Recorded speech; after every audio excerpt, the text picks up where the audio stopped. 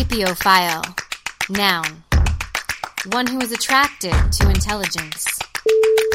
Join us, three fun-loving lovers of knowledge who are ready to dig into your favorite topics with our very own nerdy diatribes, words of wisdom, and takes on life as millennials.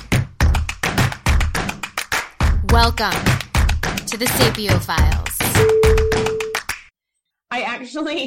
Marissa's gift ended up being both enjoyable and helpful to me. So I got a bunch of RX protein bars that are pumpkin spice flavored that I love. Anybody that wants a good protein bar, it's just fruit, nuts, egg whites, and like whatever spices it is. It's really good. It's all natural. It's great. I could do a commercial for it, but RX protein bar is great. I also got myself hydrocortisone cream for my poison ivy that I have right now. and I think I ordered a Hallmark Christmas movie because I have layers. I'm complicated. I run Spartan races and then watch Hallmark when I get home. Hey, you know what? I love it. You're a complex, emotional human. It's great. And Hallmark Christmas movies, they get a bad rap, but they are such feel-good moments of life. But some of them are so corny, and you know what's going to happen like 15 minutes in. Oh, of course you do. Great. I don't want to watch it in May. I'm sorry, or June, or July. I want to watch it during Christmas season. Here's a Hallmark movie. Girl has emotional crisis in her life. Goes to different location to try to deal with emotional crisis. Boy with pretty eyes always has the pretty eyes. That's how you know who he's going to be. He's the one with the pretty eyes. And great smile. Pretty eyes and great smile. The boy with pretty eyes and great smile. Not boy, man. I should stop saying boy. We're adults. A man with pretty eyes and great smile. Is mean to her at first. Then they go through something where they suddenly get close. Then they're in love.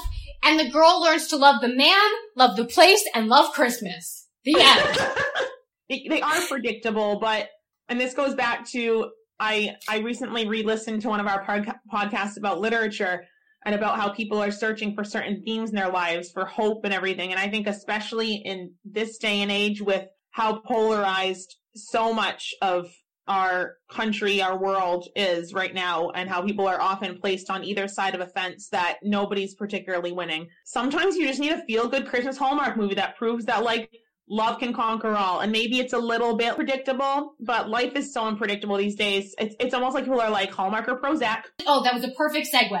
May I also say on that note, we had also an episode on mental health. Mm-hmm. December is the shortest days in the year. For many people, that triggers seasonal affective disorder. Whether or not they have depression year round, many people have seasonal affective disorder in December. Or not even if it's not a full disorder, they feel more down. They feel more gloomy in December.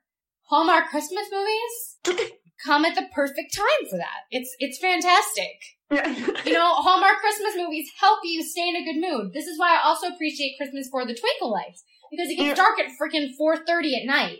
But then it's sparkly. I love the sparkles. I feel like there are people that really don't like Christmas or the holidays. I should say the holidays because there's more holidays in November, December than Christmas.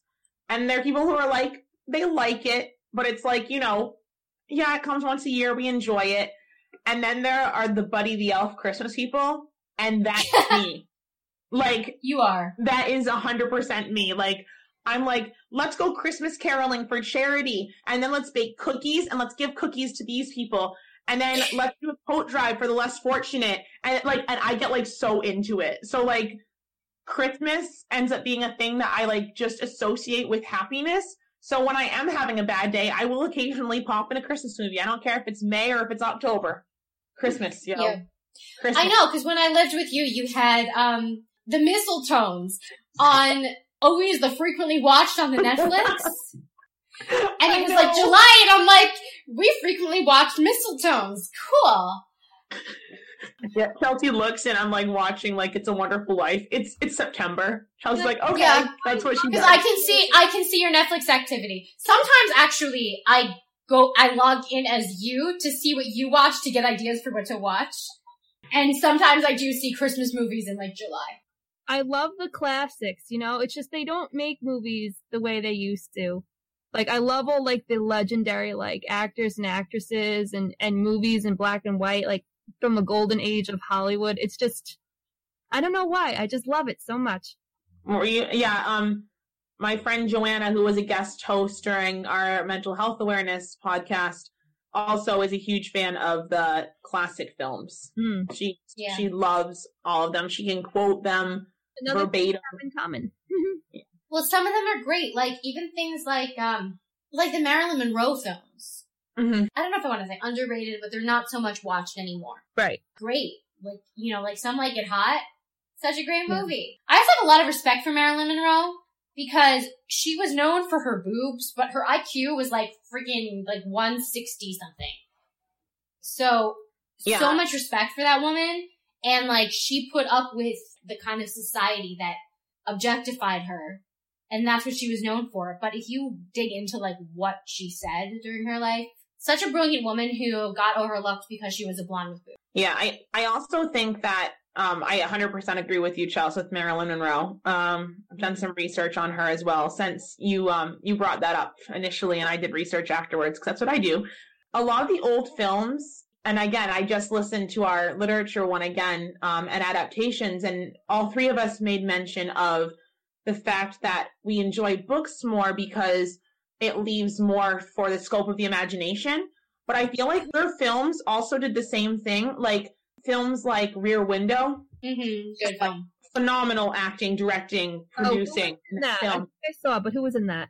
What one was that? Remind me. That was Rear Window is an Alfred Hitchcock film, and it is Grace Kelly and George Bailey. No, that guy. Yeah. Why can't I think of his name? It's not Humphrey. I can't think of it. Jimmy Stewart? Jimmy Stewart, yes. So Jimmy Stewart. Yes. And just like how the camera angles were, and it was almost more terrifying because he was great at cinematography, Yeah, you couldn't see everything. And then don't get me wrong, I've watched the film Disturbia several times, but it was a remake of Rear Window. It was made when I believe we were in college when it was filmed.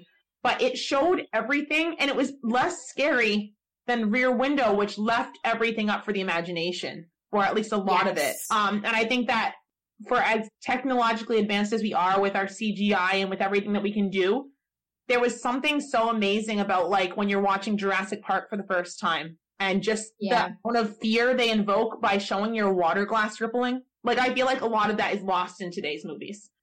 By the way, I don't have my Fitbit on. What time is it, guys? It's 11:11. It is. Make a wish. Okay. Make a wish, everybody. Even if it's not 11:11 when you're listening to this, make a wish. Okay.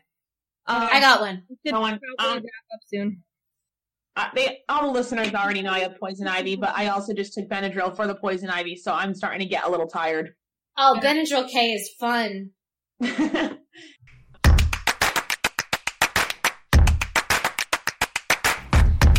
Thanks for joining us again this week for our Minisode. We'll be back again next week with another full-length episode.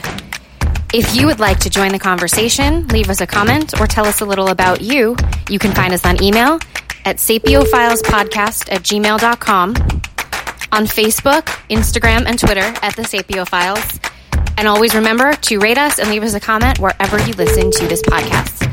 Have a great week. Stay curious.